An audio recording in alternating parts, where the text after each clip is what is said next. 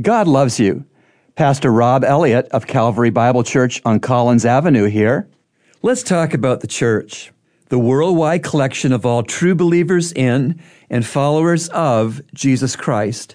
The New Testament calls the universal church a priesthood. Listen to 1 Peter 2, verses 4 through 10.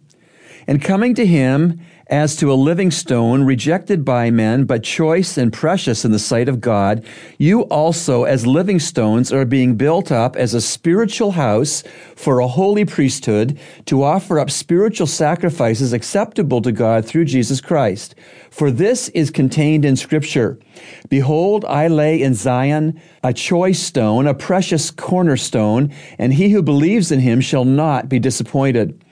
This precious value, then, is for you who believe.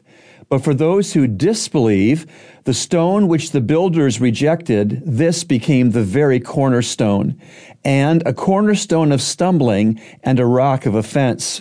For they stumble because they are disobedient to the word, and to this doom they were also appointed.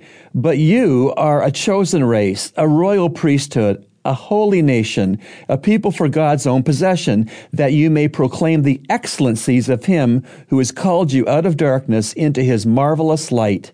For you once were not a people, but now you are the people of God. You had not received mercy, but now you have received mercy. If the church is a priesthood, then Jesus is our high priest. We live accordingly. Today's encouragement has been brought to you by the Christian Counseling Center located at number 58 Collins Avenue.